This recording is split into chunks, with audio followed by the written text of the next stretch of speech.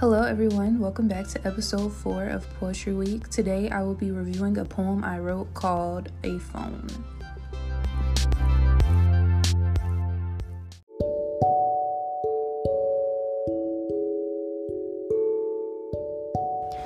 A phone. In need of a place with no distractions, a place to think about our actions, a place where the clock doesn't matter and we tell time by looking at the sun and moon. A phone holds my hand more than a human. My phone thinks for me when I type, and it thinks for me when I talk. I need a place with no distractions. I want to think about my actions. My phone tells the time, no need for clocks. I hardly see the sun or moon because I never look up. A phone breaks and becomes replaced. Are we afraid that if we break a person, we can't replace them? Has my phone replaced that person I needed? Is that why it holds my hand?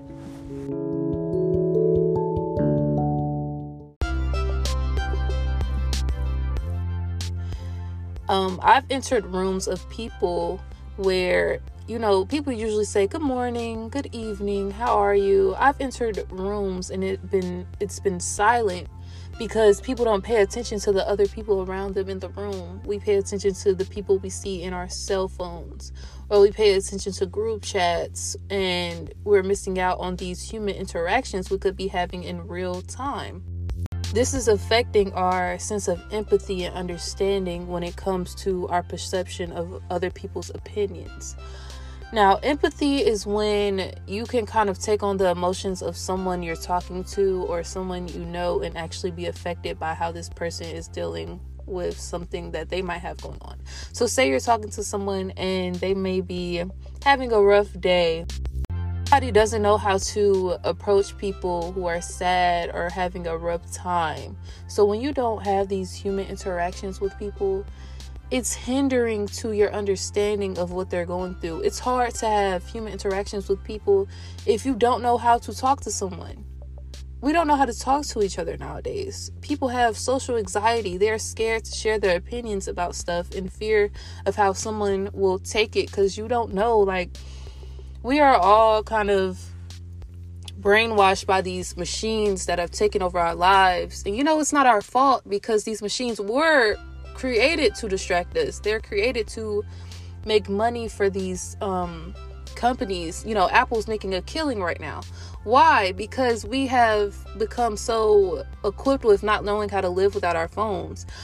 Just yesterday, I was talking to my friend and I was explaining to her, we wouldn't know how to survive without our cell phones. We don't use maps anymore. We don't know how to get around without our phones. I wouldn't be able to live without a phone. I'm a marketing major. I wouldn't be able to work without my cell phone.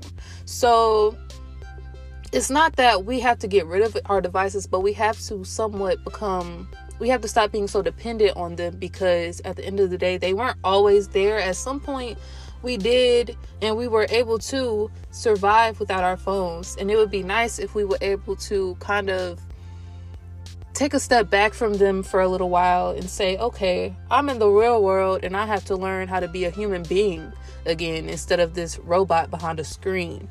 People aren't afraid to share their opinions behind a profile picture, and we are afraid to share our opinions behind a username. But in person, if somebody asks our opinion, we can't speak up because we're terrified of what they will think of us and what they will think of what's coming out of our mouths, because we've never had to express our emotions and our feelings with other people.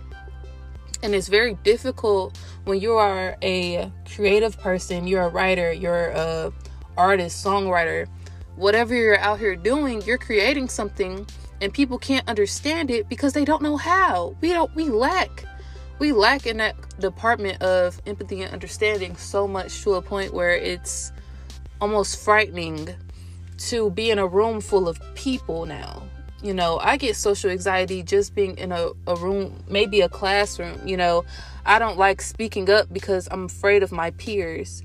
And this fear isn't one I know I have by myself. I know other people feel this way. So it's just important to understand that your phone is okay. It's okay to have a cell phone, but we have to stop being so dependent on them. And actually I want to challenge everyone to just, even if it's not a full 24 hours, but if you can take at least an hour a day without your phone, even if you spent that hour on TV, take an hour away from your phone. Just step away, go outside, go breathe a little, take your mask off, go to the park and just sit outside and breathe and just listen to the things around you. Listen to your surroundings. Listen to all the stuff you miss on a regular basis because you're too busy on Instagram, on Twitter. You're too busy trying to live your life out through other people on social media instead of living your own life. You could be out there doing what you see all these other people doing and wishing you were doing. You could be doing that. But instead, you're in the house on your phone and you're the one liking the pictures instead of the one in the pictures. So that's my challenge with this episode. I just challenge you to take that hour, take that day. I wish I could go a week without my phone and just breathe and listen. Take a step back and really evaluate your life and say, is social media the only way I get to live out my dreams and live out my life?